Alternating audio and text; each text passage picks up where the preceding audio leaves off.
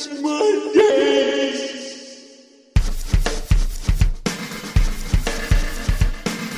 What's up with this dumb shit?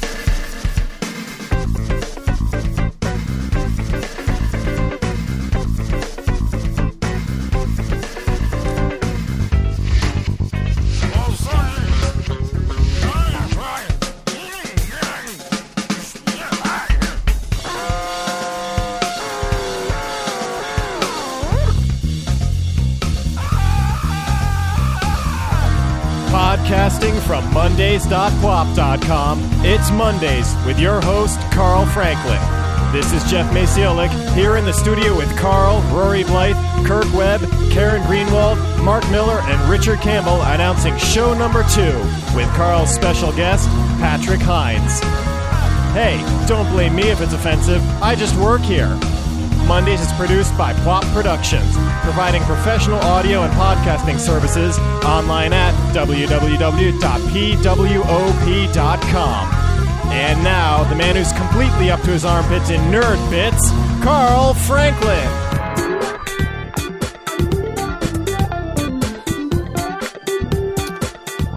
What's up, people? And happy good morning to you. Happy good Monday morning to you. My name's Carl Franklin, and this is what I'm going to do right now. Drinking my coffee out of my Monday's coffee cup. Yes, that's right. Some lucky bastard will win one of these today. Well, tonight. But before I talk about that, let me introduce the cast of nerds here, starting with Mr. Rory Blythe. Hey, Rory, how are you? Well, okay, hi. Well, okay. He's been patiently waiting for the damn show to start after the technical difficulties. I'm trying to act like a prima donna. And I'm just trying to be troublesome and iffy. The only reason is because I typically have to leave at about 8 o'clock on Friday nights, and I don't like to think that I might be missing out on 18 minutes of the show. Okay. Well, we'll try better next time to start on time. Yeah, we'll try better. Yeah, we'll try harder. Time. Harder to start better. Yeah. So out there in, where is he? In Los Angeles, Mark Miller, you there? I'm here, man. How you doing? On the phone tonight. And Richard Campbell out there in Vancouver, British Columbia. Richard? Yeah, I'm up here in the cold. In the cold. You know, Carl, you say it's tonight, but it's really Monday morning, and I had a hellacious weekend. Well, I want to hear about that, but I'm not done introducing people. We'll just hold that thought, man, because I know that it's very difficult for you to not speak when you have something on your mind. Karen Greenwald is here in the studio. She's got a movie review for us. And Kirk Webb, you out there? Why, yes, I am, Carl. Living in exile in Connecticut after last week's debacle. Well, yes, I've shut all my windows and doors, spray painted all the glass, and I've got a hat and a Groucho Marx outfit going on, so no one can recognize me. I don't know if the rest of the guys or the listeners certainly don't, but know what's going on. But we got a scathing email this morning from somebody who just thought we were sick. And that's the best they could do is 666. Oh, it's horrible. Yeah, I got a morality lesson. And you need one. Yeah, I do, apparently. So anyway, we'll try not to offend this person anymore by try our hardest. We've filtered out his IP address, so there's no way he can possibly. Well, anyway. What can you do? So, Mark, you had a hellacious weekend? Oh, yeah. You know, well, I'm a programmer, so I spent the whole weekend coding. I'm working on my new product, the Install Buddy. Yeah? Yeah, it's what it does is if you want to install software, you just basically right-click it and say install, and then it detects, next and finish and I agree buttons, and it just clicks them all for you and installs for you automatically. But I was just having a hellacious time with it, so I'm just, not in a very good mood today. So if you need this Install Buddy, why don't the installers just not prompt you to press the next button 9 times? Well, I don't want you to get that out, because then they will do that, and then there'll be no market for Install Buddy, which would really suck because just as I got it out, everybody would be like, "Oh, we don't need that anymore." So I totally don't get this. Is it a dog or is it a cat? What? It's not a dog or a cat. This is software, man. It'll never sell. That stupid. If you don't have a mascot, then it's stupid. Huh. And if it's not a dog or a cat, then it's really dumb. Is this coming from the Microsoft guy? Is this what's going on here? Yeah. All right. This is the guy who said who works for the company that brought us Microsoft Bob, right? Okay. Search dog. All right. So I'll work on the mascot, man. PC. Maybe an emu or something. A ferret. That's good. A ferret. A ferret. Yeah. A ferret. Well, Richard, this is your first time on Mondays, but you've obviously been a regular on .NET Rocks, so this should be much more fun for you because you actually get to talk a little bit more. I'm already afraid. And you know Mark, right? I do know Mark. I've known Mark for a lot of years. I've learned to put Valium in his coffee. Is that why I'm so calm whenever I'm around you? That's it. I thought it was like an aura thing or something, but it's Valium. Oh, boy. All right. Well, we got a fun show for you today, and we're going to start things off right, like we do every time, with a little section we call News Bites. From Mondays.pwop.com, it's News Bites with your host, Carl Franklin.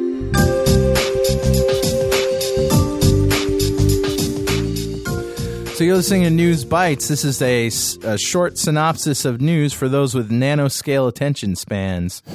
And this week in politics, the Bill Clinton Memorial Library opened in Little Rock, Arkansas, to celebrate the life of the 42nd President of the United States.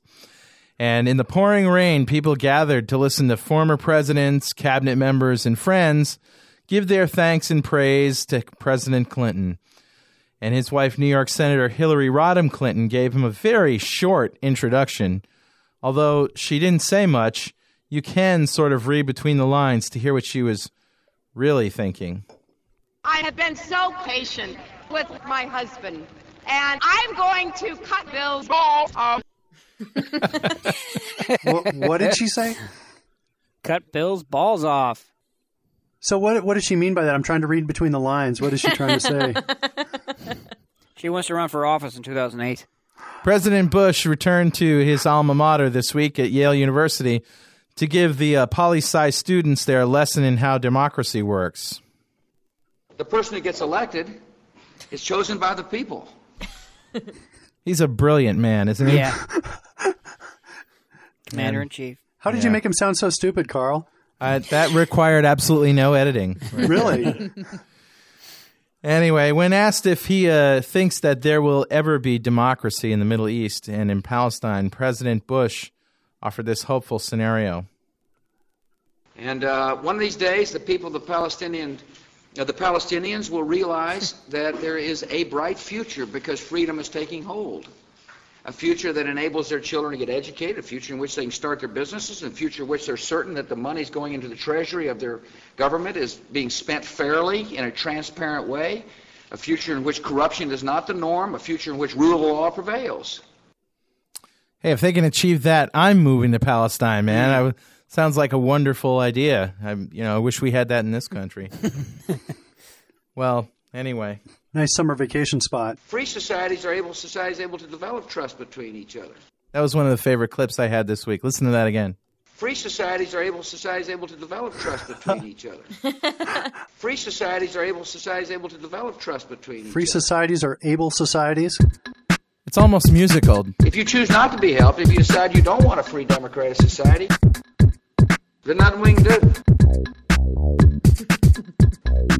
Oh my God, I totally know why I voted for him. He had a great beat. Then nothing we can do. You can dance to it. And the reason why I'm so strong on democracy is then nothing we can do. Oh, this is awesome, Carl. Then nothing we can do. People who say democracy is not possible in certain societies. But remember, that was said right after World War II with Japan. And today, one of the people that I work closest with is my friend Prime Minister. Corey, sorry, what the fuck is your name? Karma Sutra. Jesus, what the fuck is his name? Koizumi. Prime Minister knows Koizumi. He's a good man.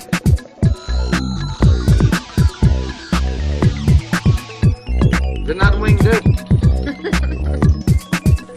And the reason why I'm so strong on democracy is there's nothing we can do. Free societies are able to develop trust between each. And the reason why they're not winged it. And the reason why free societies are able to develop trust between each. And the reason why they're not winged it. And the reason why free societies are able to develop trust between each. And the reason why they're not winged it. Anyway, that's what happened this week in politics, and that's News Bites. Oh, Carl, that rocked, man. Thank you. I'm sitting here thinking, man, I wish I had this when I was going to school, because I would have paid attention if this was what my history class was like. So Rory, the questions are a little dry tonight, huh? This morning. Yeah, the we're having too many mostly sane people write in for the Ask Rory stuff. And one thing I wanted to do, this is actually a good opportunity to talk about it, is I thought it would be fun if the occasional person sent in a dream that they wanted analyzed, and I would give it my own little treatment. Okay, so if anybody's listening, you what? I had a dream last night. Do you want to? Well, no, I'm sure you did, but we haven't introduced the new segment yet, okay? So wow. I would like to introduce a new segment in the future.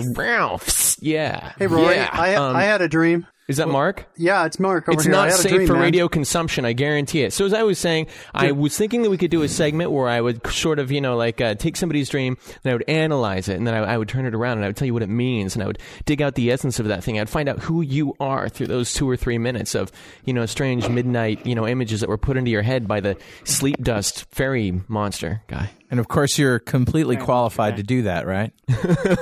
Well, let's look at it on paper. I'm not qualified to do anything.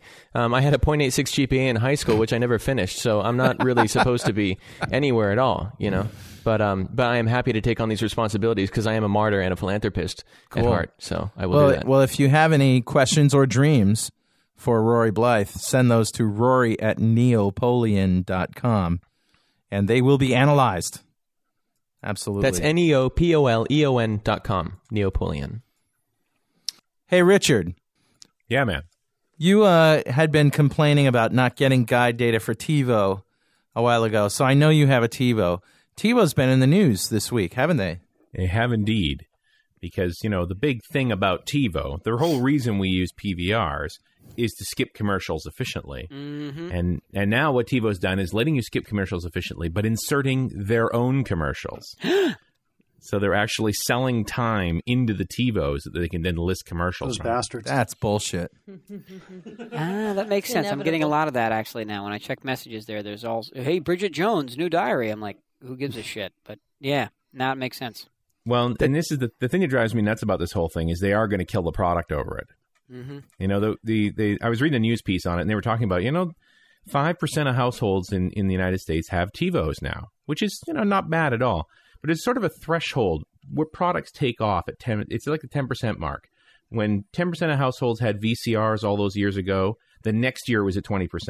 It takes 5 years to get to that first 10, and then it takes off. That's really when every store starts to stock it. Things start to move along. Yeah. All stuff, really rocks. They're doing this too soon. And the consequence is going to be it's going to hurt the product. So you think they should do this at some point? It's just not right now. Well, yeah, you do it once you have a complete lock on the market. Just ask your dark masters about that. Well, yeah, but we've got Windows Media Center, right? And we don't do that with Windows Media Center. So how dark are we? We're offering an alternative that actually has more features, higher quality than TiVo, and you can get it now, and you don't have to wait for TiVo to start inserting their own ads into that stuff. So sell crazy someplace else. We're all stocked up here. You getting a commission now, Rory? Is that it? I'm not getting a commission. I'm a stockholder. It's different, right? I mean, I'm kind of getting a commission, I guess, but it's all very indirect. And it's all, it's all honest, good-hearted advice, Richard, what are the alternate technologies out there besides TiVo? I mean, you can get software that does it, but is there any competition? Yeah, I mean, TiVo's dominant in the market of the dedicated devices, and there are a lot of TiVo flavors. Sony makes one, Philips makes one. They've done a good job of licensing. In terms of totally independent products, there's Replay TV. Now, I also have a Replay TV because it was easier to hack than the TiVo was. Makes a lot of sense, of course. The problem with Replay TV is they were owned by Sonic Blue. Sonic Blue, the derivative company of S3. These are the guys who brought you the original Rio. They fought the original court battle over whether MP3 players should be legal or not. And as you may have noticed, they won that one. In the Replay TV unit, they had automated television commercial skipping. You didn't have to do a thing. It would check for the blanking lines. As soon as the screen went black, it would skip to the next black line, which would be the end of the commercials. And it worked pretty good. But of course, the networks went crazy for that, and off they went to another round of lawsuits and eventually ran out of money. Now, Replay TV was bought up by Marantz, and so it's Marantz who's released it, and they've made a new version of the unit, which oddly enough doesn't have automated commercial skipping. Now, Rory, the Windows XP Media Center edition, which I actually have at home, has TiVo-like stuff in it, right? Yeah, and a whole lot more, man.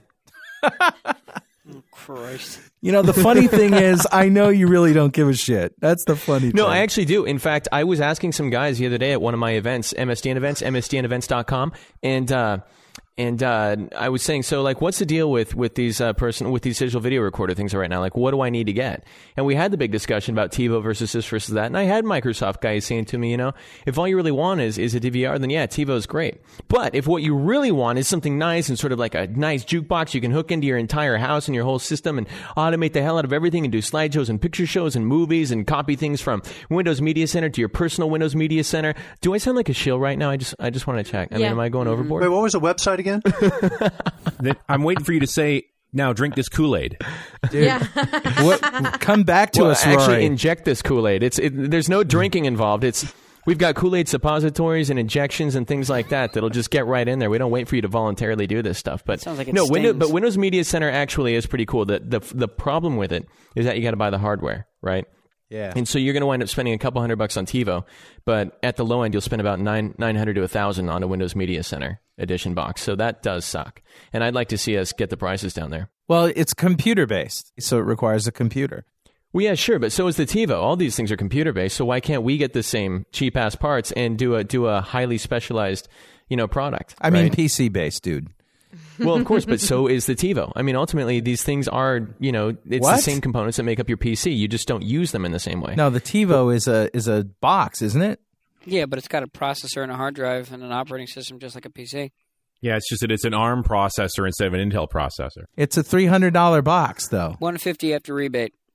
The Xbox is a $300 box, or at least it was. Now it's a $200 box, and it's a P3, like $750 or whatever it is, with an NVIDIA card and a hard drive, and you can run Linux on the thing if you want to. But in one whole game. Yeah, but that's if you're Jeff Maciolik, right? If you're a normal person, you're not going to use that Xbox as a computer.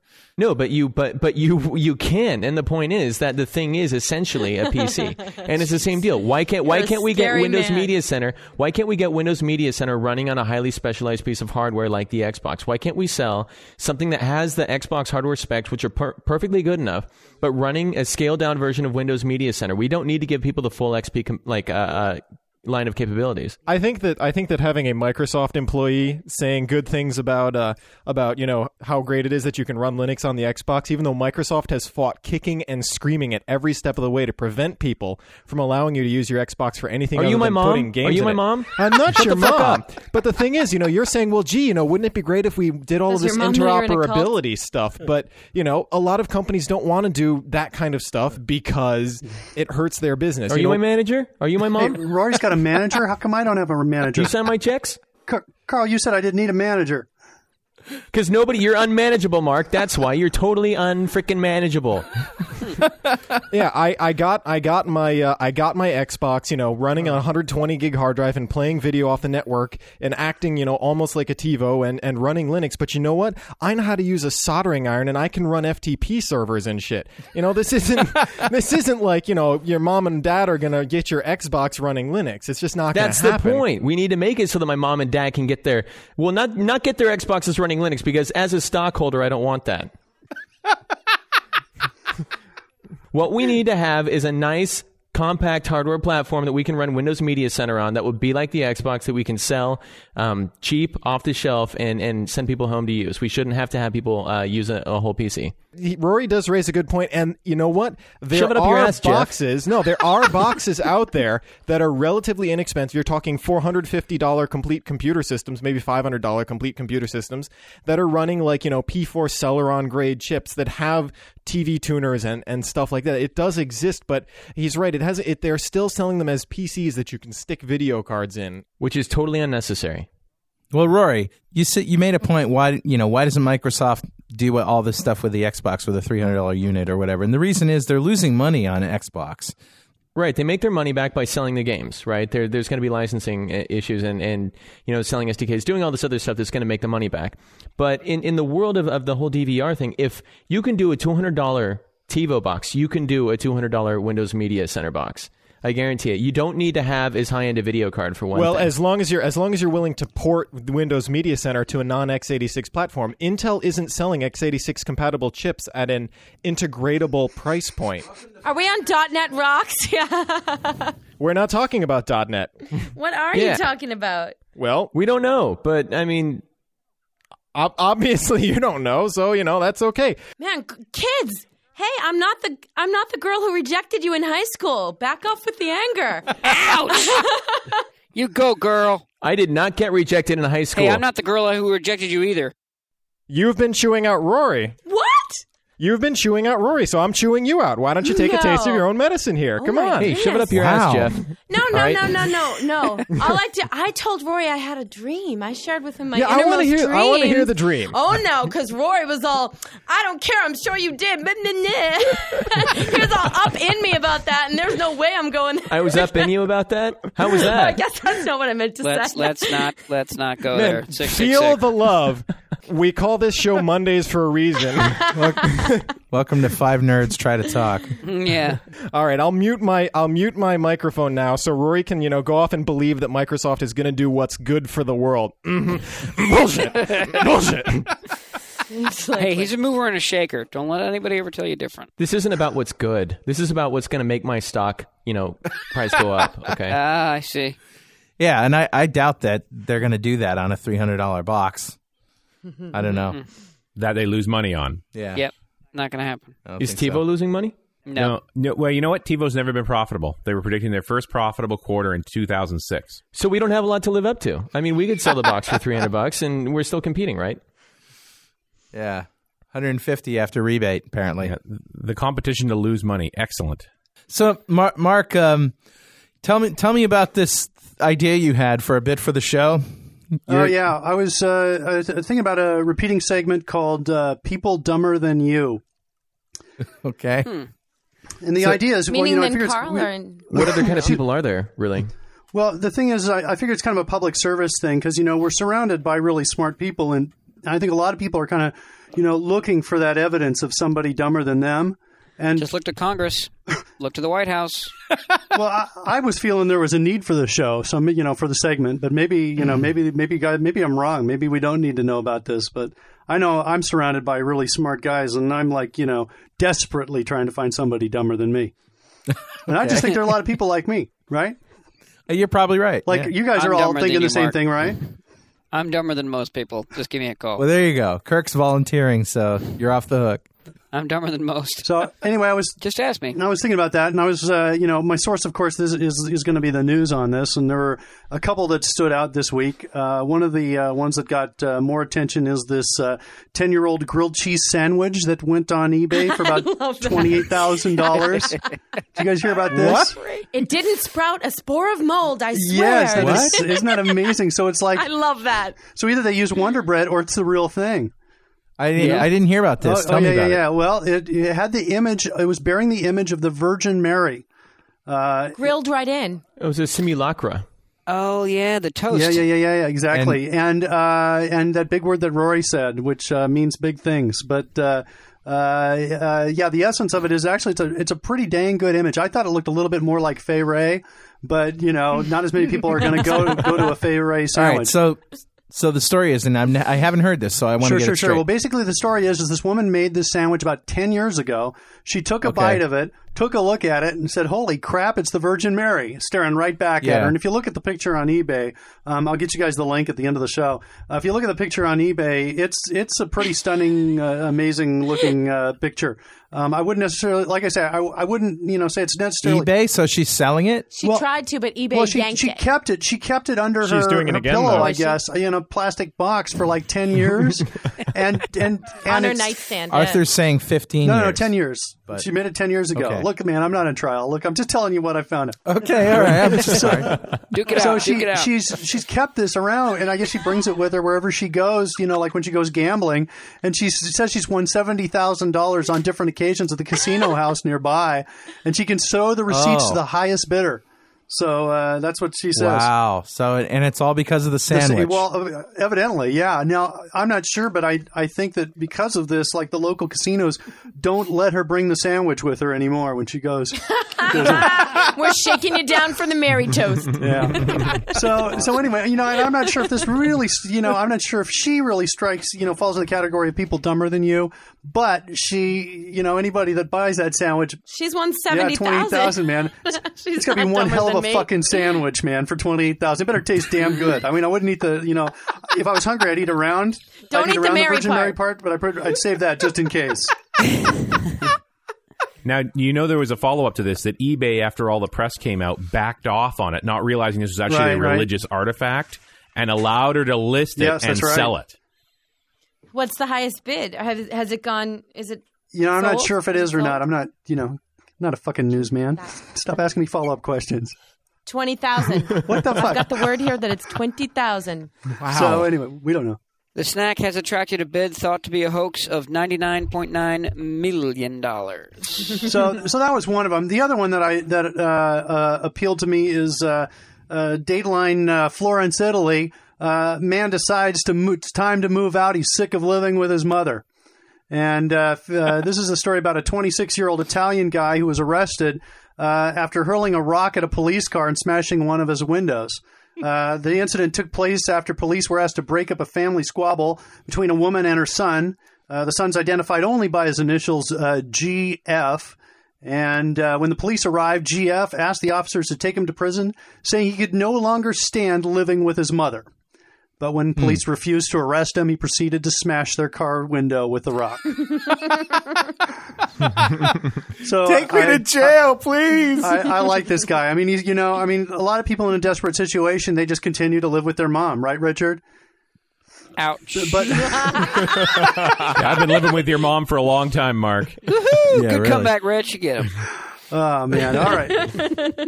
So Angry Monday. So those are like samples of what I thought I'd, throw in.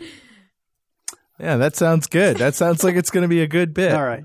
So we can, we don't have to call it people dumber than you. We can call it something else like, idiots on parade or something fun. Or whatever. Something fun. I'm not the marketing guy. I don't know. I think that woman with the sandwich is actually pretty smart. If she's...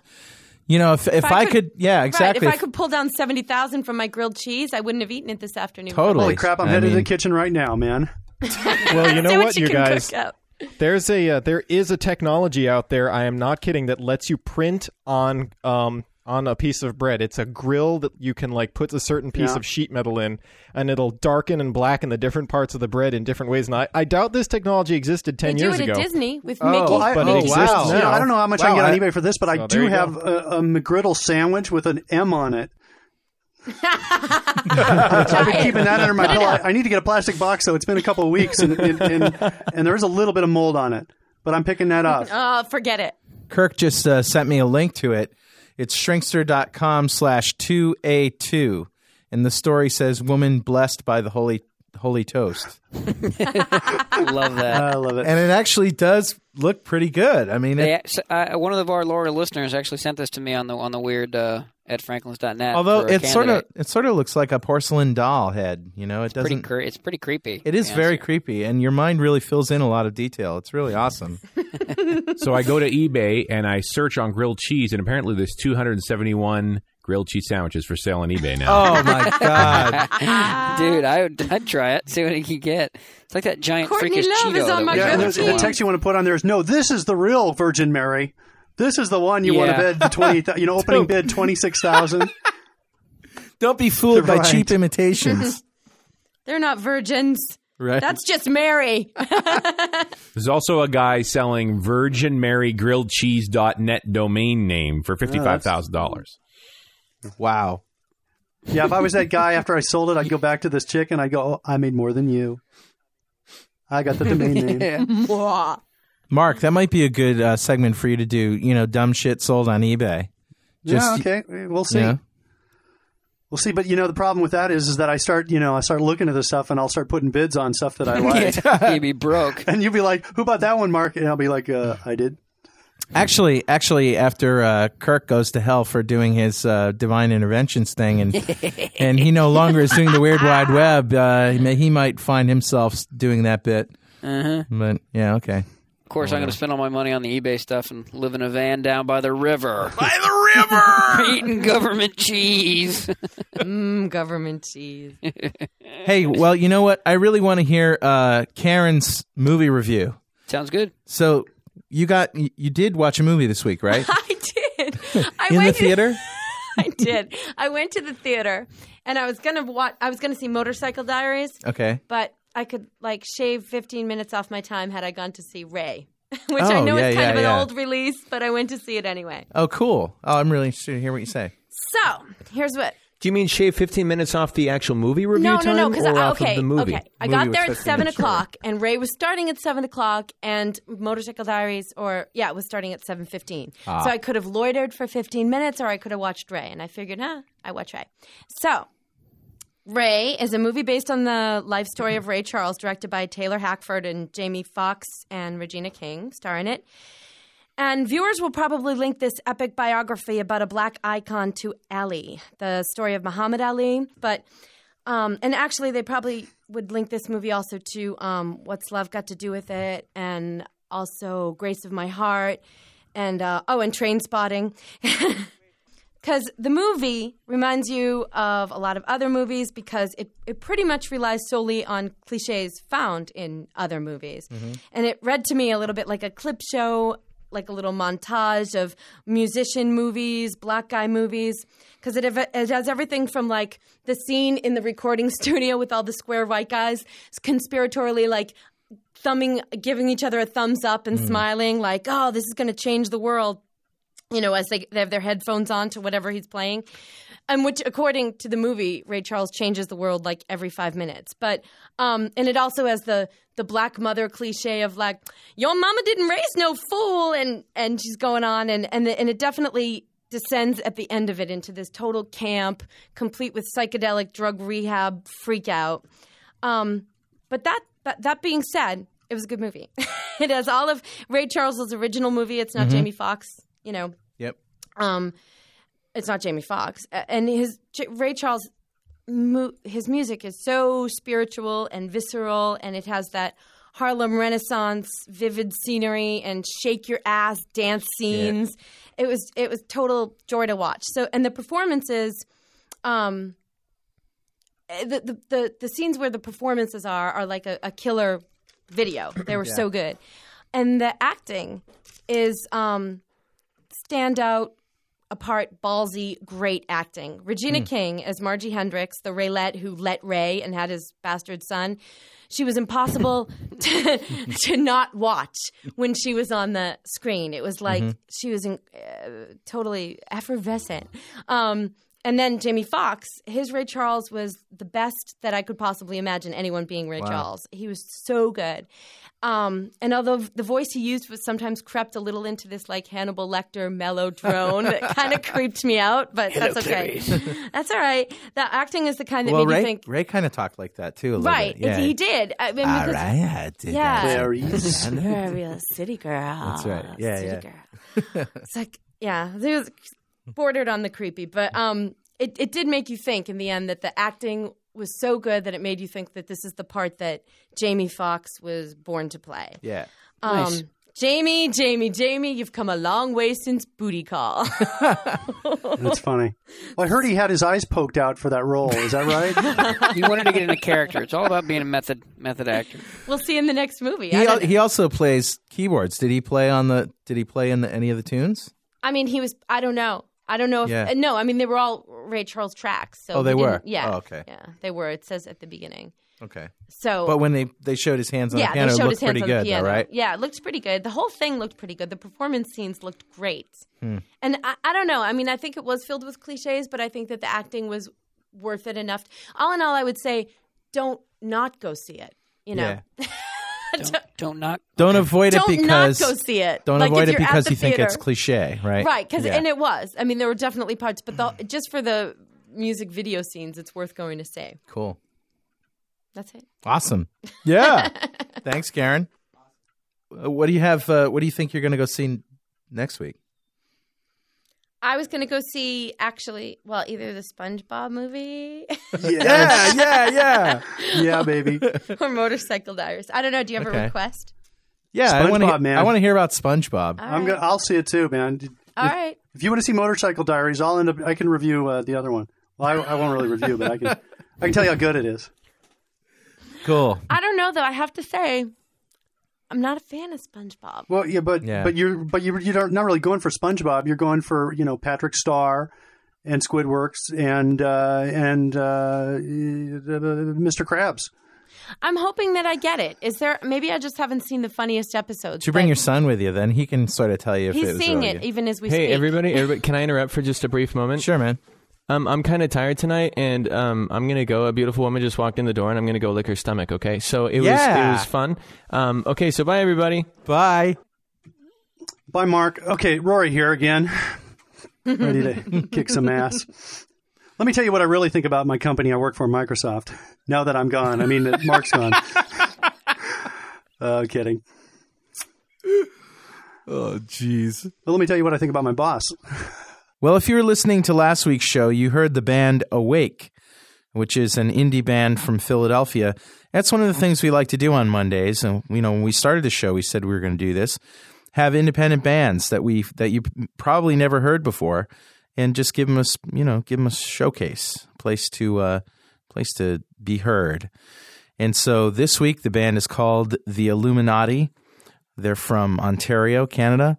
And they play all over Ontario and New Brunswick and Montreal and Nova Scotia. And we're going to listen to this tune right now on Borrowed Time. And you can check them out at theilluminati.net. Here they are, The Illuminati.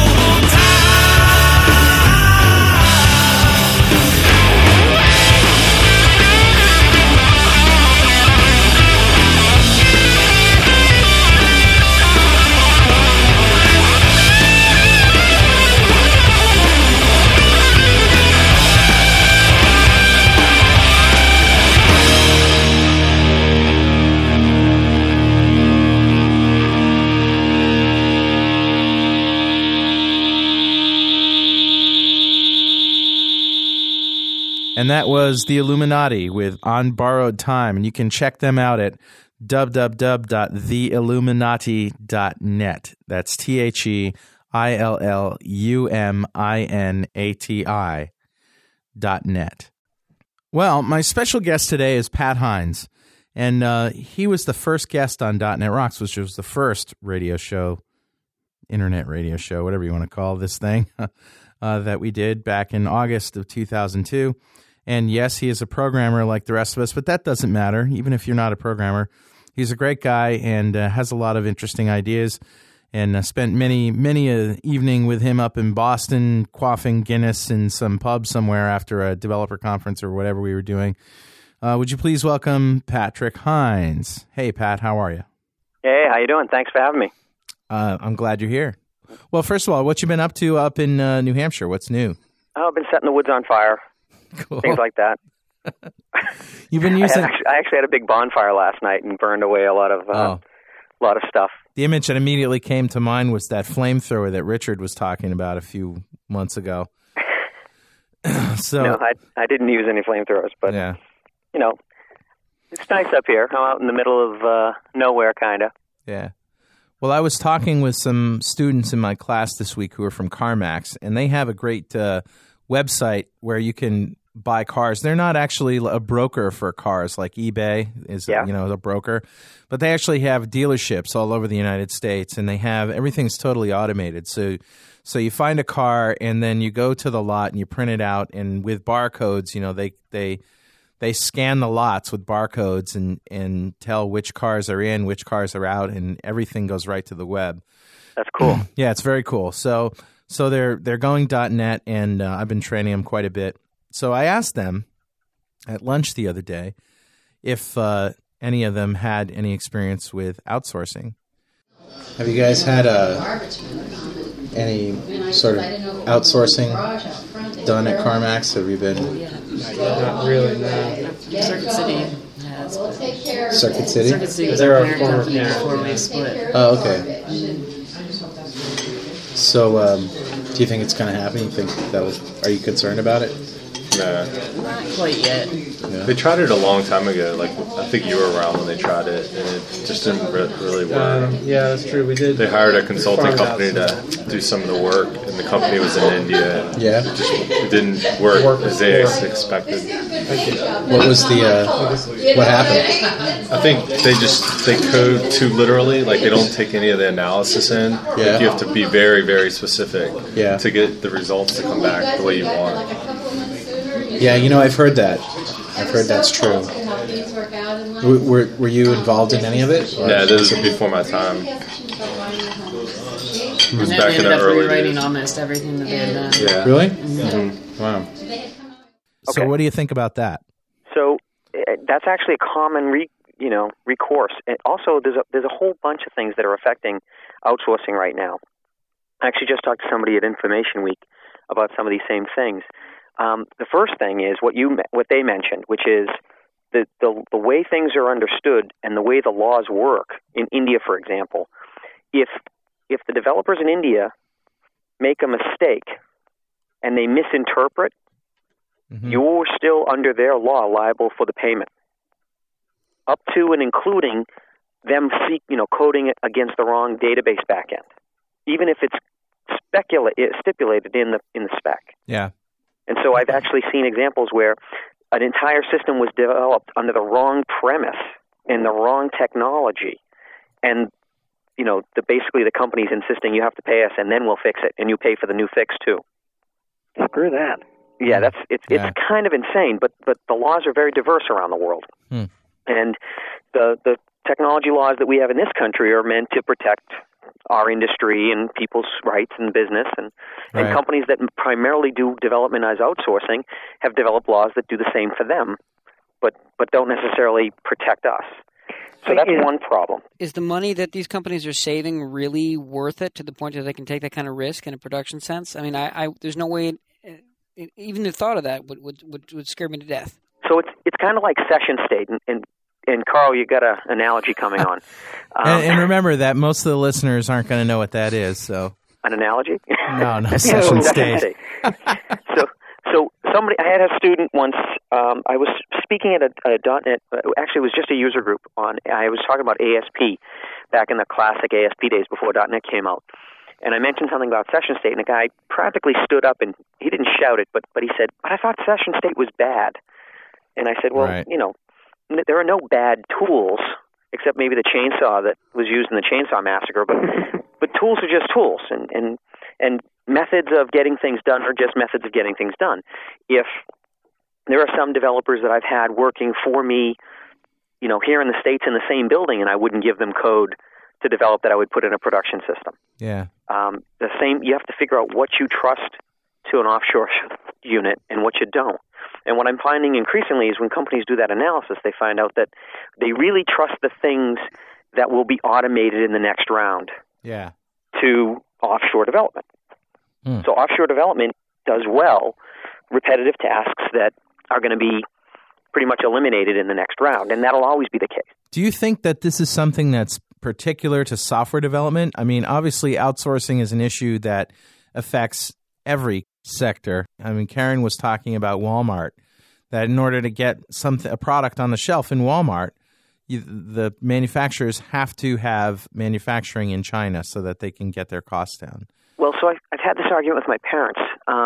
You said I'm a libertarian. I'm an Eisenhower Republican or a libertarian, depending on how you look at it. My parents' generation would like to see the U.S. making knives and shirts and buttons and all the things that we used to make. But the economics don't work anymore because unless every American agrees to pay 3 times as much for a knife that's not as good, it's not going to work. And we tried it with cars. I buy American cars. I go out of my way to buy an American car whenever I can. Yeah. Unfortunately, I'm in the minority. So that means the car market is very competitive. We probably have better cars as a result of that. But it means that what a lot of people would hope would happen is not possible because of their own actions. If I'm going to pay somebody $20 an hour, which is a nice, good wage, then they got to make a whole bunch of knives real fast for me to sell a knife for $10. Think about all those knives you would have. That's right. You have great knives. But, I mean, it's that way with everything. We don't make shirts in the United States anymore, really, that much. I'm sure somebody will call in and say, I make shirts and don't rain on my parade. But ultimately, we don't make shirts in this country anymore because manual labor is intensive on manufacture of shirts, and manual labor is very expensive in the United States. So we need to be on the cutting edge of technology, and we always will have to be on the cutting edge of technology, and that means that people have to continuously retrain themselves. We're software developers, most of the people, by profession. I know you are, I am, Robert is, etc. So we're used to having to relearn everything every couple of years, and the whole country has to kind of get in that mindset. Yeah. And it's that flexibility that's kept us at the top of the economic food chain for so many years. It's hard to think of America at the top of the economic food chain when all the jobs are being lost. And we're borrowing billions from China and other countries. Well, so where would you rather live? Of course, I know. It's just New Zealand. New Zealand sounds good. But we are. I had a soldier that served under me in Germany and also was with me in the Gulf War. And young kid, probably 19 years old. And he said, well, we won the Second World War. Everything should be free for us. Americans in Germany, it should all just be free because we won the war. And it's a common sentiment. We've controlled over 50% of the trade in the world for a long time. And we don't produce 50% of the goods. We don't have 50% of the oil. We have, the best military and a whole bunch of other things going for us. But the big thing that helped us do that was the fact that we weren't decimated at home during Second World War. Yeah. And the rest of the world was. And so one of the things we have to do is make sure we don't get so cocky that we lose the advantage that World War II gave us and think that we have the advantage that we have today because we're inherently better than everyone else. We have to prove that we're better than everybody else by making something of the advantage we already have. Right. So now, it's time to not expect.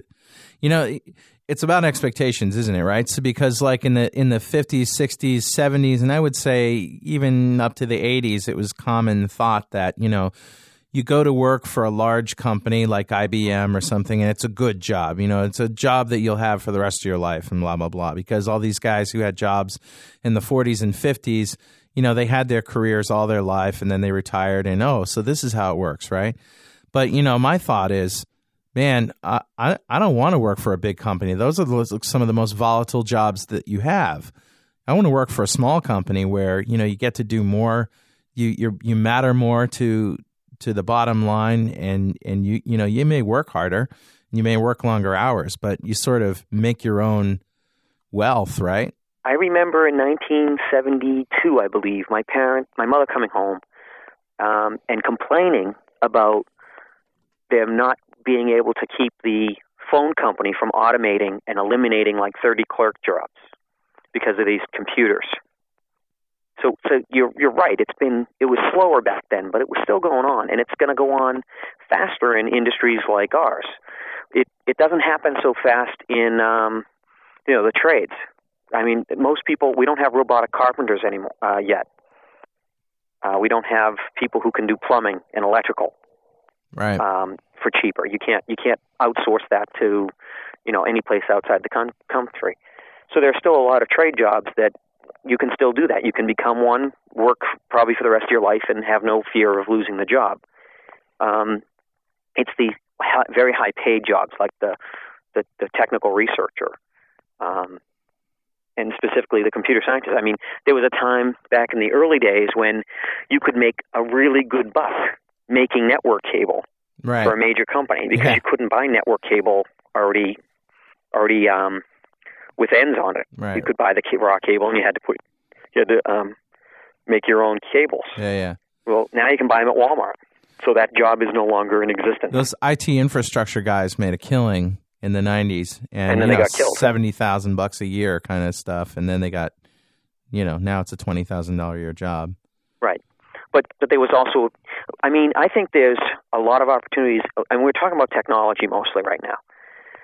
Yeah, there's a lot of manufacturing, but that's been going on for a long time. When we talk about technology, I see a lot of opportunities in technology space. Speech servers, that technology is just coming to fruition. There's a lot of interest, and there's a lot of cutting edge stuff there. Right. There's almost no expertise in it. Right. Security. I mean, I'm in the security business, and it's huge because it's where all the action is. Everybody. Right. It's what's been ignored for a long time. Man-machine interface is really where it's going to take off. Yeah. Think about how many systems you've seen developed that just weren't really usable by a human. Maybe we can start spending some of this time developing systems that actually make people more efficient and don't require our accountants to be computer experts. Yeah. So, I'm not afraid of outsourcing. I worry about trying to deal with outsourcing by trying to slow it down. Yeah. What we should do is try to speed up the thing that's going to replace the jobs. Yeah, I agree. There's too much, there was a lot of bullshit in this last election in terms of politicians promising the jobs coming back. And I don't think those jobs are ever coming back. I think there are going to be new jobs, we'll create new jobs, but in new sectors and new sectors. Areas. Yeah. I mean, biotech's already coming big. And remember, economies are really a conceptual thing. If we decide tomorrow that rose quartz is worth $500 an ounce, then it is. Right. If people are willing to pay it. So if the next thing that people want to pay for is, and they're willing to pay more for, is entertainment, well then guess what? The right thing to do is to start your juggling act like Randy. Yeah, right. Right. And if you got all those extra knives, you could juggle knives. Maybe chainsaws. I actually juggled knives when I was in school. I was, working on my plan for after I broke out of school and escaped, and was able to, I needed a way to make money, so I was practicing with knives. But I, ended up having a lot of Band-Aids on my hands. Yeah, is that why they call you lefty? No, actually there's a different reason for that, but I don't want to get into it now. Yeah. Thank you for bringing the levity back, Mark. I appreciate it. No problem, man. Sorry about that. It's a tough conversation because so many people have been affected by it. And we feel very strongly about it. Yeah, a lot of them do. Everybody should. Everybody has their opinion. If my job were eliminated tomorrow, I wouldn't be thrilled about it. But there's really nothing anybody. I mean, like Carl said, it's bullshit. The politicians can't undo it unless they just call in protectionism and tariffs, and that'll trickle down to everything. Yeah, you don't want that. The emphasis on education and retraining is correct, is the way to go. I mean, you can slow down the rate if you can, but you just can't piss off the other countries we have trades with that kind of stuff. So, you know what I'm pissed off about the politicians is the fact that we're at war. You know, I don't care that they called the war over. I've been there before. It's not over. Yeah. But we're at war, and nobody is telling the American people how they can help by cutting down on their oil consumption. Right now, I think it's $500 billion a year of our trade deficit is oil. Yeah. And if we could just get people to, you know, carpool a little bit more. Or contrast that with World War II, right, where it was all about doing your piece for the cause. Turning in aluminum pots, things like that. Yeah. If we just concentrated on getting people to economize, I think it's patriotic nowadays to buy a hybrid. Yeah. Sure. That's, it's a great point. I'm conserving my flu shots. That's about the only thing I'm doing for my country right now. Pat, I want to bring something up. You said that you think that it's patriotic to buy a hybrid these days. The way the advertisements that most car companies are putting out, they're actually making it seem somewhat unpatriotic to not buy an SUV. Yeah, I agree. People are really pushing the SUV thing. Yeah. I think maybe it's not quite as aggressive as it was maybe a year and a half ago, but I may actually start a website around these because in the aftermath of 9/11, I was looking for ways that people could, help, even through moral acts of trying to take care of their health a little bit more just to piss off bin Laden, that kind of thing. And I really have come to the conclusion that the only thing a patriotic American can do in this day and age, other than, volunteer to go join the military, is to conserve gas and oil so that we lose our dependence on foreign oil and we can have them have so little effect on our policies that we can just ignore them. It seems that there's confusion about what we're doing in the Middle East, and frankly, without even getting into the question of what we're doing in the Middle East and whether or not oil is involved, if we didn't have a big financial investment in what happens in the Middle East any more than we do in any other country in the world, then the issue would become less complex, I think, for a lot of people, and it would really make things better. But it would certainly make it less complex. It might also change our underlying mechanism. One of the things that we can't do right now is embargo. We can't embargo any of the countries in the Middle East because our oil prices will shoot through the roof, and we can't live on what we make. They got us by the cojones. I don't mind. My car gets like 36 or 37 miles to the gallon. I don't care if I have to pay $6 or $7 a gallon. I'd communist bastard. Well, but that affects the whole economy. I mean, the price of oil is shipping and electricity and shipping. Yeah, electricity. Yeah. I would like everybody in America to just go a day without electricity and see what that's like, I threaten my kids with that all the time. Yeah. I'm going to shut off the microphone right now, man. Just I was going to say, you teach me how to program without electricity, and I'll get right on it. When the power goes out in our office, man, we're just screwed. We're just totally. You noticed our jobs aren't all that interesting without electrons? Yeah. Yeah. Well, the sun makes electrons.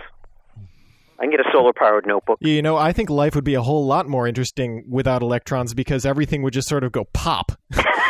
Yeah, is it all condensed into the big crunch again? Yeah. Actually, well, let's see. If there weren't electrons, everything would have the same charge, so everything would probably get repelled from everything else. Okay, guys, getting a little too geeky. Sorry. Geek. Calm down. Geek alert. It's a big explosion. Girl. There you go. That's better. A little more testosterone. I appreciate it. Let's talk about video games. Anybody playing Halo 2? Oh, I haven't seen that yet, but Half-Life 2. Half-Life 2 came out too. So I've heard great things about Half-Life 2, but I limit myself to one game per year per platform. Yeah. Because I actually have to make a living. Yeah, tell me about it. I limit myself to 0 because I'm so compelled to work all the time. I just can't do it. So the only thing I do is I can just read about the games. I play the mindless games that you don't have to read a book and take a college class on in order to play, and then spend hours and hours and hours being bad at it before you can actually get on the chart. I hate those games. I really do. You're talking about like Tic-Tac-Toe, Carl? What are you Yeah. talking about? No, I'm talking about stuff like Midtown Madness, Where you just take like a Volkswagen Bug and you drive over people and just plow through the city. And there's no time constraints. When your car dies, you just magically get another one. You could spend like the whole day just mindlessly driving around. That's awesome. That's what because I write code like Mark does and like a lot of you guys do, and that's like a big puzzle. And you're like working on that all day or teaching it. When I go home, last thing I want is like, oh God, more puzzle brain power crap. I like the games that are competitive, that way you got to go and like kill the other guy. Yeah. So it's kind of a replacement for the service, I guess. But it takes a lot of effort to get good at those games. It does. Yeah. And, we play them at Thanksgiving and Christmas. Yeah. It's a good family thing. See, when I'm playing with my son, I was playing like Turok Dinosaur Hunter with him, where you're going around killing the dinosaurs. And I was trying to explain to him, I say, well, we want to resolve our problems with our words first. So like a dinosaur would come up and I'd say, is everything okay? How do you feel? And then I'd say, then we got to take it off his fucking head right now with the crossbow, because he's getting too close, that kind of thing. So, but I try to, emphasize the solving problems with the words first and then resort to double-barreled action, if that doesn't work out. You try to reason with the dinosaur? That's what I'm trying. I try to teach it to my son, so he knows the same thing. I don't want him to go around and just be a psycho. So I grew up as a kid who loved violent movies, violent video games, all the violent stuff. I love paintball, and I found that martial arts and military service are the best things to get that out of your system. Mm-hmm. Yeah. And a lot of people grow up violent. One of the things that really I think is counterproductive is trying to get kids to grow up without any reference to violence at all. Oh, they don't know how to deal with it when they get angry. Yeah. So I think we've got a whole generation coming up where a bunch of them are going to short circuit when they get mugged or. Mm-hmm. They're a little too passive. Yeah. Hey man, speaking of short circuiting, Patrick, you told me a story about how when you were in the first Gulf War, that you were without certain amenities for a while, which I thought was fascinating. How long did you go and what did you have to go without? So when I deployed on the 3rd of January in 91 to Dhahran in Saudi Arabia. And I had 2 weeks where I lived in a tent and we had access to showers. I took like 3 showers those 2 weeks. No, actually I probably took more than that, but we had hot meals served indoors and there were latrines, actual places where you could go in and sit down. And all that went away for 5.5 months when I went in the desert and during the ground war and the aftermath of the ground war. And I got it back again in May. So, Patrick, you could knock on somebody's house and say, hey, could I just use your toilet? Could I sit down on the porcelain for a little bit? So we didn't see any houses that were standing for about 5 months. Oh. I was out in the deep. So if you ever look at a map of Saudi Arabia and in Iraq and Kuwait, the older maps show a demilitarized zone that's a big diamond right next to Kuwait. It's an area between. Right. It's on the border between Iraq and Saudi, and I was right in the middle of that diamond, out in the middle of the desert. That's where the guys in the planes would be playing cat and mouse with the SAMS missiles and stuff all the time, right? Yeah, we were way out. We basically Bedouins and their tents were the only things we saw. Okay. And I'd get to go inside a tent for a meeting with the colonel, but I slept outside for 5.5 months. I didn't take a shower. Of course, you'd take some water and you'd wash up as long as there was extra water around. I didn't eat a meal other than what came out of an MRE bag or a tin. So where was the first toilet you saw after all of this? Oh, I mean, you must have been happy to take that dump, man. Oh, I was very happy. Well, you learn how to balance on a shovel. Well, let me ask you this: you're back now. Is that military, training still in you? Do you bring a shovel to the bathroom? Or I'm very happy. I'm one of the happiest people in bathrooms that you will ever meet. I'm very grateful. I'm very grateful for bathrooms. I don't camp anymore. I haven't gone camping in over 10 years now, and I don't know why. Maybe it's because I lived in the woods of Germany, and then I was over in Germany. I was stationed in Germany just before I got deployed to the Gulf. And during the 3 years I was over there, including the Gulf War, I was away from home sleeping outdoors 283 days a year, 3 years in a row. Wow. That was my average. So I haven't camped since then. So I guess I haven't upheld the military spirit. And you have kids, right, Patrick? Yeah, 2 daughters. So they're like, hey, let's go camping, Daddy. And you're like, we're not going fucking camping, kids. Yeah, I find that teenage girls don't do that very often. Yeah. My wife hates camping. Never. Oh, yeah, I guess you're right. I mean, camping is, can we go to a hotel up in Vermont? Yeah. Can we go to New York City and shop, Daddy? Yeah. My wife was playing cards with us once, and then somebody mentioned the word camping, and she practically threw her cards like across the room, just like you just jolted her so bad. Camping. Wah! She just freaked out. I mean, like saying cannibalism? Yeah. It's like one of those buzz hot words, like crack was in the 80s. When you say crack to somebody, they just freak out, My dad was a kid in the 1930s, and he was out with his Boy Scout troops, and they somehow got lost for 8 days, and the only thing they had to eat during the whole time was rice. And my dad will not eat rice to this day, and he's like 82 years old. Yeah. Hey, it has that effect. He will not eat it.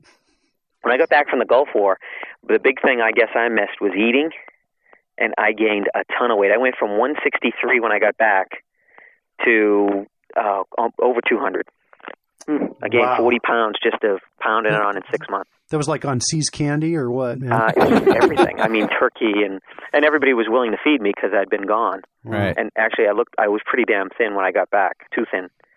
But I noticed that that was the thing that I probably missed the most was good food. So I'm a chocoholic, too, so that didn't help. Pat, let me ask you this, and I'm sorry if this is a sort of an abrupt question, but sure. You seem to me to be a very level-headed, very calm guy, even recounting stories of incredibly stressful situations and stuff. You seem to be very calm and well-adjusted. Yeah. What was the most afraid you ever have been in your life?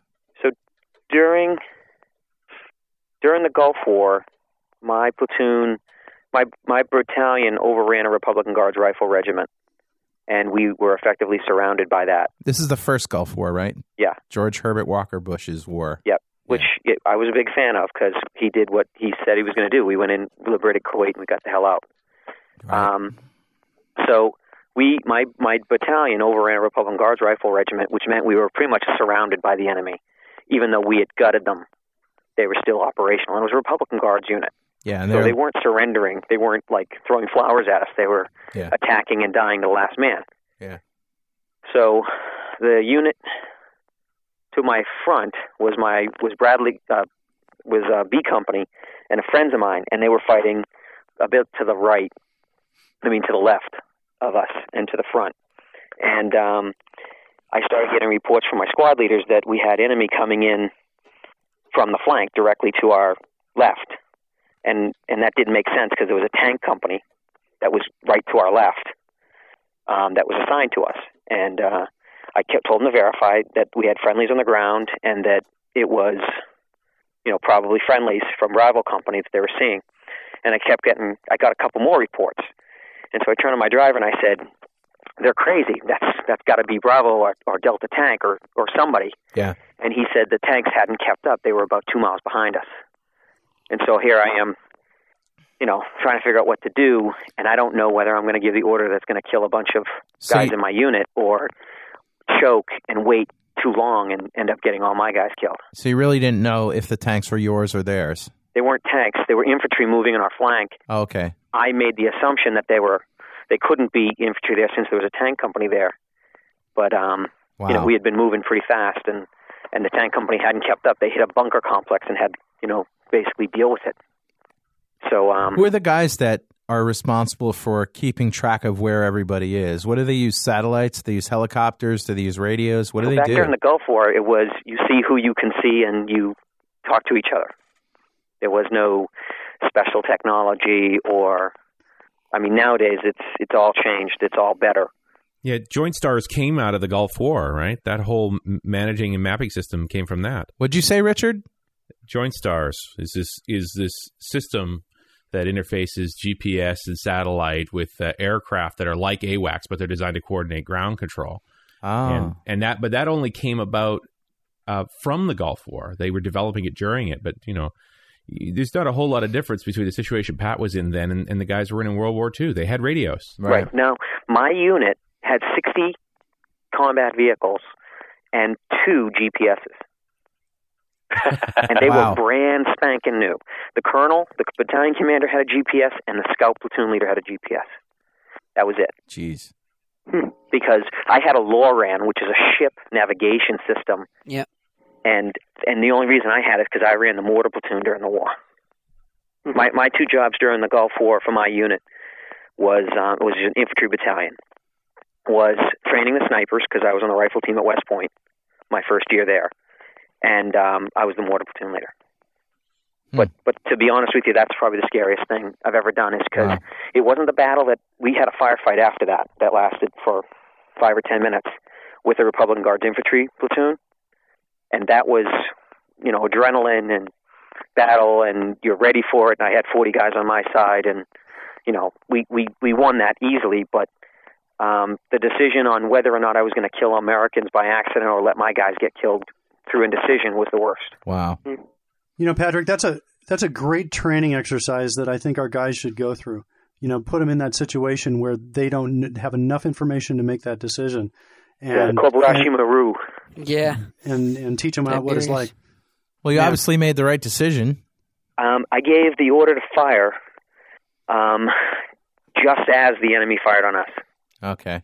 So I tie goes to the runner, so I guess I did okay. But I was the only one who got any kind of injury from that, and that wasn't major. So you got injured? Yeah, a little bit. Nothing too big. I lost some hearing in one ear. Oh. But nobody took a round. The vehicles got peppered really bad. They didn't have night vision. Yeah. And we did on a moonless night. Wow. That helped out a little bit. Oh yeah. And plus, at that point, the oil well fires were burning, so that was all right. That was obscuring some of the sky as well. Wow. Yeah. But yeah, I guess I hadn't thought about that. That was probably the worst moment. Thanks for bringing that up, Carl. I appreciate it. Well, no, I'm just curious. I mean, no, that was good. I'm it's actually it's cathartic. When I got back, I was actually. You mentioned how adjusted I am and how well attuned I am. One of the things you go through psychology. When you get back and you get discharged, they want you to do an exit interview and talk to them and all that. When I got out of the service, they said that I had severe post-traumatic stress disorder, but I had a very good support mechanism. My family was very close. My wife and I got along very well. Yeah. I had hobbies, things like that, and it just helped me cope. Yeah. Patrick, whenever they tell me I've got severe post-traumatic stress, I just say, fuck you, man. Fuck you. You don't know what you're talking about. You don't know me. You don't know me. Yeah, you slash yourself on the thigh and say until the pain goes away. Yeah, I'd be like, I bet you weren't expecting that, huh? Blood, huh? Mm-hmm. Oh, damn, I meant to juggle those, sir. Yeah, really. No, I was actually surprised by that diagnosis, but I've adjusted and dealt with it. Yeah. It's hard. My nephew's going back over in about a month. He was over during during the liberation of Baghdad in the 1st Marines Division. Yeah. So he's going back over for a second rotation in about a month. Wow. But my family's always had a pretty good military tradition. My grandfather fought for the English in World War II and the Irish Brigades. World War I. My father was in World War II in the Pacific. My brother was in during Vietnam, but ended up with orders to Germany because they withdrew troops. And then I was in the Gulf. Well, listen, on behalf of the poor slobs like us who stayed home and watched it on TV, thank you for your service. Oh, no problem. I really kind of miss a lot of it, and the only thing that I'd like to see is I'd like to see the government get its head out of its ass and tell people that they really can help by saving fuel and getting us off the crack that is oil. They're just afraid to say anything that will damage their chances of getting reelected. But they're so wrong. It would help the morale so much that I think it would have been an easier win for either side if they just pulled that out. I think it's such a great point, Patrick, and it's like the first time I've heard it, but I actually feel really, I'm very strongly connected with what you just said. I think it's absolutely right that they do need to do that. Yeah. I agree. So did I bring Mondays down? No. The problem is, that's all right. Guys, I need to go talk to my therapist. I'm going to be right back. Yeah, I'm going to go cry. I got him in the back room just in case. We're all about bringing the level down anyway. But no, the thing is with these politicians, it really does take somebody of a strong character and somebody who has leadership ability. And I'm not talking about the ability to be, a kick-ass war hero president. That's not what I'm talking about.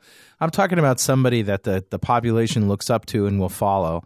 And, you know, it's pretty obvious from this last election that there's only half of the people, the voting public in this country, believe that and will follow this guy. And a lot of people voted against somebody. Yeah, a lot of Most people voted, don't vote for, they vote against. That's right. That's right. So it's just as much of a protest vote as it is on both sides. Right. And so, you know, what we're really looking for is somebody that we can trust their judgment and, you know, and say, look, this is what we got to do, and here are some cases in the past in history where it has worked, and trust me, and we're going to do this thing, you know, and somebody who's got the credibility, who isn't freaking, you know, just in the pocket of every freaking corporation. You know, we made fun of Ralph Nader on the last show. Yeah. But as I was doing that bit, and I listened to like over 3 hours of Ralph Nader to get that stuff. And, you know, the guy makes a lot of sense to me. And he speaks his mind. He doesn't let anybody bully him. He totally speaks his mind. And you know, the other little voice in the back of my head says, this guy's never going to be president because he makes too much sense. But John McCain might. And to talk about somebody on the complete opposite side of the spectrum, Wesley Clark might even. Yeah. Yeah. And so, you know, I have a strong predilection for Commander-in-Chief to be somebody who's actually served in the military and come under fire. Yeah. And that's just, I don't know. I just think it helps you make the decisions better. I agree. But I also think that this country could also use some kind of mandatory service, even if it's the Peace Corps or the U.S. Peace Corps or community service for 5,000 hours or something like that. All right, now you're bringing it down, man. I'm like, no fucking way I'm going to do mandatory stuff, man. Because I'd be there and I'd be doing the thing just like the guy in Aliens is like, we're fucking surrounded, man. Game over, man. I'm out Game here. over. We're not going to make it. Should we use harsh language? Huh? Yeah, I'd be like, game over, man. I'd be like the platoon leader, right? I'd be going, game over, man. Game over. I'd run away. He did good in the end. Well, listen, Pat, I'd like you to stick around and hang out if you could for the rest of the show. And right now, I'd like to turn it over to Mark. But before we do, I'd just like to, again, thank you for coming on the show and thanks for your service. And, man, what can I say? It was great. Hey, I'm very honored to be on the show. Thanks a lot. Okay. Well, now we're going to hear from Mark. You've got this list of names that you've been called this week. Are people calling you names? Yeah, this actually happens to me on a pretty regular basis, and I was thinking I could kind of collect these on a weekly basis. You know, the more creative names that I've been called. You know, it's like, here's an example of a name that's I've been called often that's not really creative, and that's asshole. So, like, if you're one of those folks that's kind of pissed at me, I would encourage you to come up with something a little more creative. Right. So, like Cyrano de Bergerac did, you know. Yeah, that's kind of what I'm talking about. So for this week, I have 4 names that I've been called this week that are kind of fall into this unique. Now, the people call these to your face or email or both? One of them's to my face, and the other 3 are through IM sessions from folks that work for me who are apparently pissed off that I'm pushing them too hard, et cetera, et cetera, et cetera. Okay. So what you got? Number 1 is Dipwad, DIPWAD. There's a hyphen between there. Now, I'm a little bit of an older guy, so this may be something that the kids are all saying, and I just have, totally missed it. But that was wonderfully new to me, Dipwad. Followed shortly by Dorkmonger. And then, sounds like something your kids would call you. You're such a dork. Yeah, well, that'll happen in a year or two. My son is like 5 years old, so give him a year or two, and then he'll be like, well, that's just my dork monger. Yeah, you're such a dork monger. I need to look up monger. I'm not even sure what that is. I think it's like somebody who covets and holds things close and dear. It sounds a lot like eat, Oh, yeah, it's with an O, though. Eater. M-O-N. At least that's how it was spelled to me. Dork it's not like manger. It's not like dork manger. That's how you'd say it in France, right? Well, there could be a Latin root there, common root. So I don't know. I'm overanalyzing dorkmonger. So, and then number 3 came from somebody, similar to, who would go and overanalyze dorkmonger, and that was Nerf Herder, obviously from a Star Wars fan there. So that was number 3. Number 4, now there's actually a little bit of a story to number 4. I wasn't going to tell this, but it's just one of these bizarre stories. I was sitting at McDonald's eating with my family, and this black guy comes up, and normally I won't tell you the race of somebody because it doesn't really matter, but in this story it actually adds a bit to the story. Black guy comes up to us, and we're sitting, whole family's there, And at McDonald's, lunchtime, a lot of people there. And he says, excuse me, could I get some money? Do you have any money, spare change? And I said, no. And he said, well, fuck you, you white cracker. Really loud. And my wife was totally shocked and pissed off. And I was laughing my ass off because I was thinking, what a great story. Nobody's ever called me a white cracker before, you know? As opposed to a black cracker or a green I'm, cracker. you know, a black guy. You know, I'm a black man. And so, you know, for somebody to come along and call me that, it was pretty surprising. Anyway, my wife was all upset, and she saw him harassing somebody else. She goes up and she points her finger at him. Oh, and the other funny thing is the guy had a I'm not sure if this is terribly funny or not, but he had a it looked like one of these trachea breathing tubes, but I think it was just like a red cap from an orange juice kind of thing strapped on with a rubber band to get sympathy. You know, and so she goes up to him and she's pointing her finger at him and she's saying, you know, you can ask for money, but you can't swear in front of the kids like this. But she's pointing her finger like inches away from his throat tube, or you know, his faux throat tube. Like she's gonna and I think he was afraid she was going to plug him, you know, keep him from breathing. Oh God! So anyway, that was the number 4, white cracker. That's awesome. So yeah. Well, speaking of weird. And speaking of weird. We were. Let's talk to Mr. Kirk Webb. See what he's got on tap for us for the Weird Wide Web. Horrible.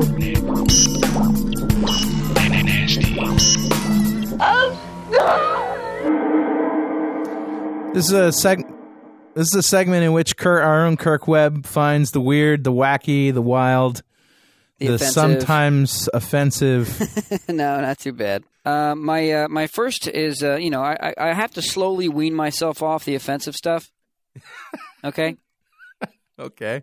Okay, and this one's not too bad. This is not too bad. This is shrinkster.com/29S, as in Sam. And this is, whenever it decides to come up. Shrinkster.com/29S. S as in Sam. S as in Sam. And it is Agony's homepage. And it looks like a hamster. Hamster porn. Hamster porn. Oh, my God. It's hamsters having sex. Come on. They're cute. Funny. They're fuzzy. They're lovable. That's funny. I had to I had to slowly wean myself off porn. You understand? Okay, that is funny. Now, the fifth one down, if you look like the fourth or fifth one down, you look at the receiving hamster, face on this little hamster. Okay, I'm ready. All right, wait, what is this again? Shrinkster. What? Shrinkster.com/29S as in Sam. 29S. Oh, God. Some guy has a hamster website, basically. You know, life is just funny. Let's just face it, you know? This is nature in all its glory, and it's funny as hell. Guys, I just had this great idea. This is going to be the mascot that I need for my Install Buddy application. Hamster. But look, he's installing right now. Oh, Kirk, that's great. Isn't that awful? That was also provided to me by a loyal Weird Wide Web listener. Well, they're paying these hamsters for this performance, right? They are. And no hamsters were hurt in the making of this production. Do you suppose these hamsters using protection? I doubt it, because if you follow the website along, you see the baby hamsters. So, is that a strap-on one of these is wearing? It looks like a strap-on. My God. All right. Wonderful. That's offensive. No, it's not. That's good. What's next? Okay. What we have next here is Shrinkster. Now, I'm a big fan of toilet humor as well. Okay. Shrinkster.com/29W. 29W. Okay. And this is kind of a toy boy thing as well. Robo-Dump 1.0. This is, if you scroll down, you see the pictures. Okay.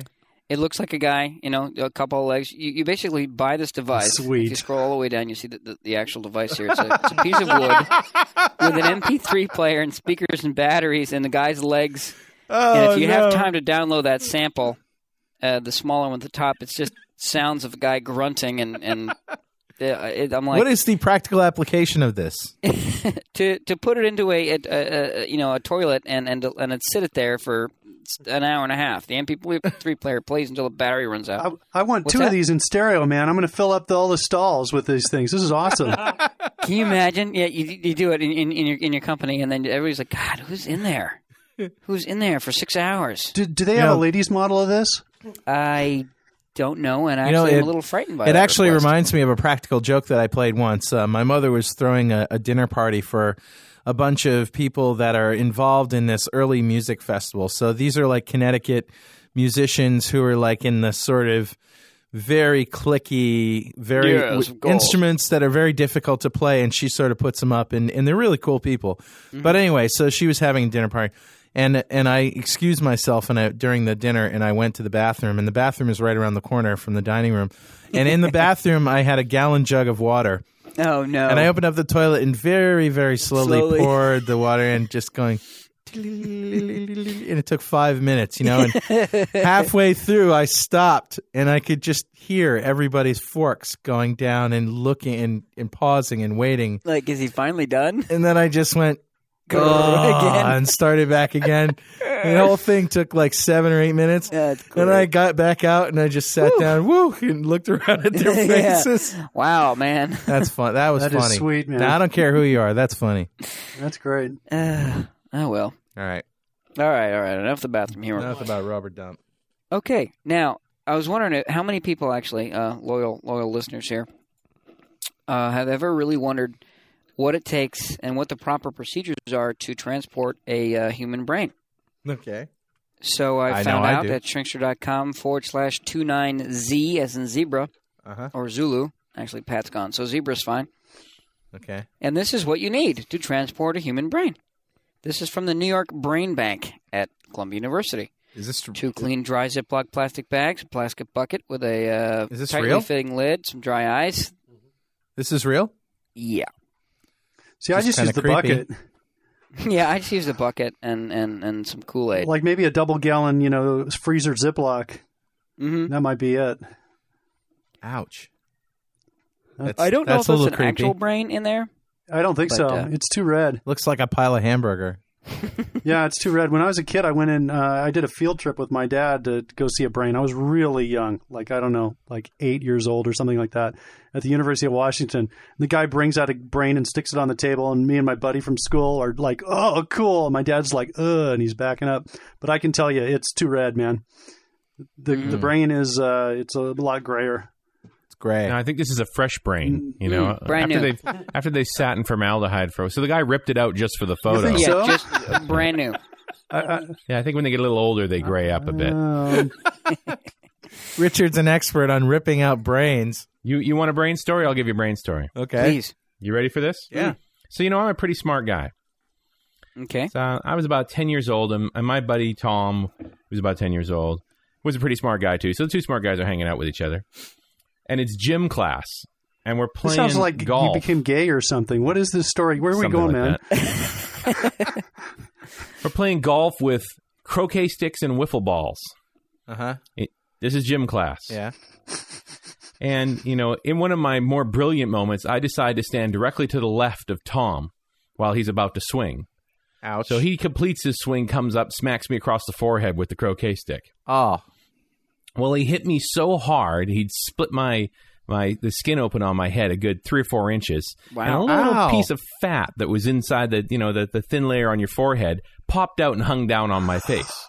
Okay. Oh, no. So Tom was pretty well convinced that he'd smash my brains in at that point. And the last thing that I remember was seeing him run away screaming as I fainted, which didn't help matters. That is so great. Funny. What a friend. So they take me back to the nurse's office. And I don't remember any of this. I had a concussion. I lost the whole week. Wow. But apparently, just as they'd finished cleaning me up and the nurse came to the conclusion that was just a chunk of fat, she cut it off as Tom walked in the room. Tom is still scarred. He's in a home now, isn't he? They pretty much haven't seen him since, actually. Yeah. So do you really have fat? He's sitting in a corner corner have fat shivering. Protecting your brain? Is that like a normal thing, or is this like an alien thing? No. It's just inside your skin. That's all. Just the subcutaneous fat underneath your skin there. So, was this nurse qualified to actually cut the brain fat? Dude, I can't even remember who she was. I had no memory of that whole week. She's like, well, let's just reach in the drawer and break out the brain fat cutting scissors, So where's the brain fat now? I kept it in my pocket. It's probably a plastic pocket's all bucket, warm and man. soft. Yeah, good for you. Some refrigerator packs. The next memory I have after seeing Tom run away is like more than a week later. I've discovered that this welt on my head squirts black goo that I could shoot at girls. So I'm pretty happy about the whole thing. Neat. Dear God. I literally missing the whole week. I have no idea. No, my next memory was my senior year in college. Whoa! Wait a second. Where did all those years See, go? I remember everything up to my my first year in college, and then it's all a blank. Blacked out. Yeah, me too. Mine was like up until like my second year in the Navy, and then I don't remember anything until I got through with school. Yeah. Well, I don't have a similar story. I have not lost significant amounts of time in my life. I don't really remember them, but I don't ever remember not remembering. You know what I mean? Yeah. I know exactly what you mean, man. I just know that my blackouts are followed by, this distinct feeling that I've been probed in my rear end. Yeah.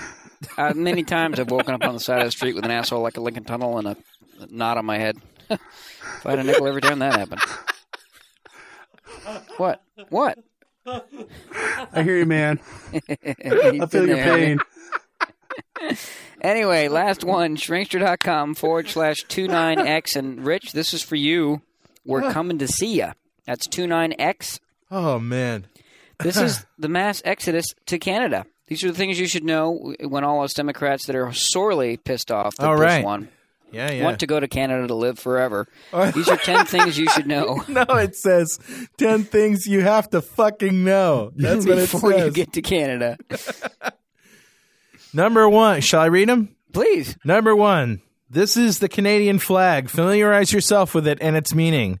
The color red is for the Communist Party, and the leaf is for tree huggers, so all Canadians are socialist hippies.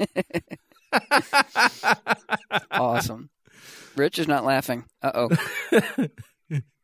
Is it? Number 2. This is a map of your new country. Any place worth going is located near the U.S. Take note of all the names of the provinces, such as Nunavut and Saskatchewan. There will be a spelling test later, and failure equals death. Oh, man. Wow. That's great. I love number 3, man. Get used to the cold weather, you pussy. I know. It snows an average of 3,765 meters a year. Yikes. So I take it this is from a Canadian who does not want blue state migration to occur.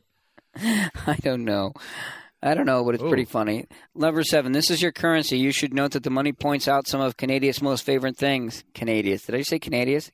What am I, George Bush? Canada's most favorite things, beaver and marijuana. Also note that one Canadian dollar equals about 300 American dollars, so don't freak out when it costs you $1,000 to fill up your tank. That's great. That's excellent. That's funny. And that's that. Utterly amazing. Thanks, Kirk. That was awesome.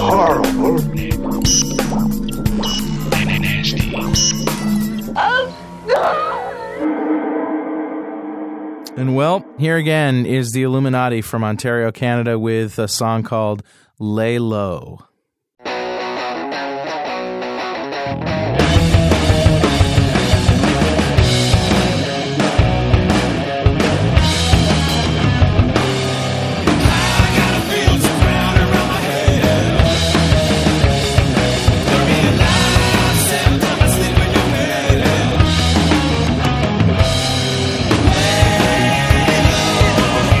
I can't seem to let it go.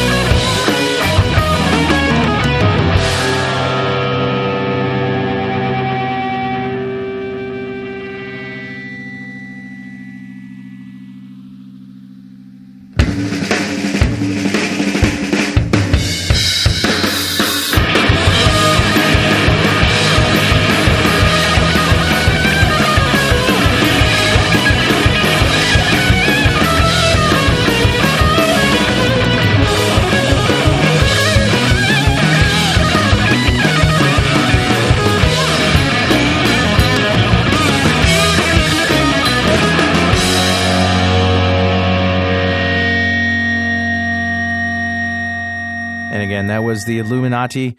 You can get them online at www.theilluminati.net. That's TheIlluminati.net. Well, Richard, that leaves us with you. It's Richard the Toy Boy. Speakers in my living room. NASA complains about the sonic boom. 10-foot high screen, 20 feet wide. So this is called Richard the Toy Boy. Richard Campbell likes to go out on the internet and find toys. Some of the toys are good, and some of the toys are a bit questionable. And, we're all geeks, so these are usually geek-oriented, nerd, technology-oriented toys, or even just over-the-top guy stuff, right? Definitely. Yeah. So and I decided because, new show and all, and we're trying to de-geek it a little bit, I thought I'd go a little, more non-programmer approachable toys. Although it's going to be a little techie. Let's face it, any good toy has batteries, at least. True. I'm not going to touch that. So, sorry, go ahead. Sick. 666. All right. Should we start with the good toy? Sure. And I'll tell you the other thing. I picked two toys that are related to each other. Today's topic is desks. Desks. Because everybody needs a desk. Everybody does. Yes. So we got a good desk and we got a bad desk. All right. And it's tough for me to choose which one to start with. Because when I went for the good desk, I went for the most over-the-top desk that I could possibly find. I mean, a desk so outrageous, not even I am willing to own one. Okay? Wow. Like this desk, it's out there. So you just got to go look at it. All right. Okay? And let's go over some of the features of this desk because I'm going to send you directly to the brochure. Okay. So Shrinkster.com/2 A as in alpha 5. All right. I'm on my way there. All right. We should have a little Shrinkster traveling music, Yes. Oh, we're sitting This is the desk of Dr. Evil. That's sweet. Oh, my God. It's an This aura. is Poetic Tech's Aura. Now, Wow. this desk includes not just the desk and not just the chair, but its own lighting system, its own HVAC system, and a rotational base that will turn the entire desk assembly 180 degrees. But not I want this so much. Not just turn it quickly. It'll turn it at the exact same rate that the sun moves across the sky. So No, because I'm going to mount a laser on the front of this thing. I need to zap people, the cops when they're breaking in. Don't worry, there's a fast rotation feature too, Mark, so you can focus on that. I said the cops. What I really mean are like the secret agents that are trying to stop me. Now, my plans for total world domination. You got the brochure, right? It's beautiful. You guys all know about this. I hand out the leaflets about how I'm, taking over the world, right? You guys got that? Mark, that was very funny, but I'm in awe of this desk, and It's over the top. It's awesome. No, I want this. Totally This is really awesome. The seat is air inflatable and programmable, so you can have different people's seating configurations, and it'll inflate the cushions at different levels for each one of them. Oh, my God. Oh, man. Now, you think about, here's a Dr. Evil angle on this. This is a self-contained office. It has its own lighting, own HVAC, and everything. All you've got to do is have a concrete bunker with power cables and internet connections, and you're done. You just lay down these pods, one beside the other. Wow. This is awesome. Cryogenic chambers. Great. Now, you gotta look close at this desk. This is not... There's one reason I cannot own this desk. And... Cost, maybe? No. Cost isn't going to be an issue. That would never stop me. Come on. I'll sell children before I'll give up a toy because of its price. Okay? That is not an issue. There's one thing wrong with this desk, and you got to know me well enough to really know what's wrong with this desk for me. You got to look close. There isn't a place to put your beer. Yeah, there is a place to put your beer. Okay. And there's even a plug to hook up your Peltier cooler, too. I know what it is. It can only hold 2 monitors, and you have 3. No, it'll only hold 4 monitors, and I have 5. Oh, I was close. God. You were close. You hit the right button there. Yeah, I just got my second monitor today, and I'm just getting used to it. Yeah, no, I this whole 4 monitor limitation is not enough. Hey, are you driving those off like your? That. Are you driving all those monitors off of one laptop or no? I drive 3 of them off one machine, and then 2 singles. Oh, okay, you got the little wireless thing going, right? Or the little. Well, I can't operate on one computer either, network. right? Yeah. I wish they had bigger pictures. Yeah, I know. Me too. I'm like totally trying to get a giant shot of this thing. Yeah. This is gorgeous, Richard. Yep. Hey, Am I the toy boy or what? You're totally this is over the top. You've earned your keep for the week, man. This is That's awesome. Sweet. All righty. Well, thanks very much, guys. Well, wait a minute now. Bad toy. Come on. What's the bad toy? You want the bad toy? Yeah. Don't be afraid. I'm not afraid. Now, embrace the suck. 2 Alpha 4. Are you ready for this? I'm not sure. Oh. This is a guy who made a desk out of Lego. Awesome. Now, not only that, but he made it under contract. He got paid to make a desk out of Lego. It's got working drawers and everything? The drawers work. It's even got a little pop-up door to get your computer cables through. It's a desk in use, apparently somewhere in Seattle, but not at Microsoft. Wow. If you click on the picture in the top right-hand corner, there's a series of photographs of the guy building the thing. Wow. Stunning, man. That's sweet. Wow. Okay. This is an example of people whose childhoods are out of control. Mm-hmm. Okay? This guy's trying to make a living making stuff out of Lego. And somebody went and encouraged him and paid him to make this damn desk. Wow. It looks like a nice desk. It is a desk. No, I mean, it looks nice, like you would want to actually use it. Yeah, except for the acid trip color scheme. Yeah, it's a bit much. Yeah, okay. Yeah, but it's easy to move And and, I don't- just take, you take a little pieces apart and, walk them out and bit by bit. Also, he glued the whole thing together. Oh, the bastard. Also the problem is like the desktop is a little bumpy. Yeah. Well, apparently right. if you read the story, apparently he offered to build it so the desktop will be smooth, and the customer specifically said no. So I suspect this customer has his own Lego he needs to attach to it. Ah. Yeah. What we really should do is find out who bought this desk. And ridicule them. And what are they doing with it? Wow. And what is wrong with them? Wow. That's awesome, Richard. Hey, thanks a lot, man. It's Richard the Toy Boy here on Mondays. In my living room, NASA complains about the sonic boom. 10-foot high screen, 20 feet wide. Yeah. So, Richard, usually on .NET Rocks anyway, we usually give something away, and because we have sponsors for .NET Rocks, that is usually like a $200 or $300 toy that you find. And however, we have no sponsors yet for Mondays, and if we keep showing weird websites, then we may not, but ever have sponsors. But all that aside, what we do have is Mondays coffee mugs. Now, these are coffee mugs that are, they're the tall mugs. They hold about 2 cups, and it's got the nice Mondays logo, What Sunday Threw Up, and it's got the URL so you can proudly advertise for us for free, and in return, we give you a receptacle to drink your favorite beverage out of. And so we would like to give away one of these to a listener who is listening to us broadcast live. Now, if you're only downloading the show and you've never heard .NET Rocks or whatever, you don't know what we do here. We allow the public to listen to us as we record the show. And it's not really the show in its publishable form. It's raw.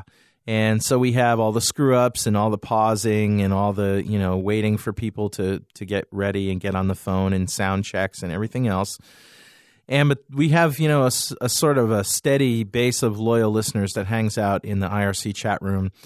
And we offer them an opportunity to have to participate in the contest and to win some swag. So Richard usually finds some sort of treasure hunt that he asks people to go and find on the web and, find some little piece of information or whatever, and then email it to us. And the email address is going to be PWOP, P-W-O-P, at franklins.net for this particular contest. And Richard, what do they have to do to win that cup? Alrighty, it's a treasure hunt as always. I want you to go searching on the Bad Desk site, and I want to find the name of the item he's building in his spare time but hasn't had time to finish yet. It's in there somewhere. Some unique thing that he's building out of Lego that he hasn't had a chance to finish. So send those answers to PWOP at franklins.net. That's P-W-O-P at franklins.net. And guess what? Through the magic of digital audio editing, we have a winner. And the winner is Michael Murphy from Advanced Automation Services in Jacksonville, Florida. It's a Wonderland-themed Mad Hatter, playing card, guardsman, etc. You won a Monday's coffee mug, man. So I got your address. I'll send it to you right away. And congratulations. Awesome indeed. Well, listen, you know what time it is. Oh, no. It's Monday.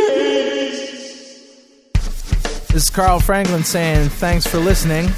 As always, I'd like to thank Karen Greenwald, Kirk Webb, Rory Blythe, Richard Campbell, Mark Miller, Jeff Maciolik in the sound room, and I'm Carl Franklin saying have a great week, and we'll see you next Monday.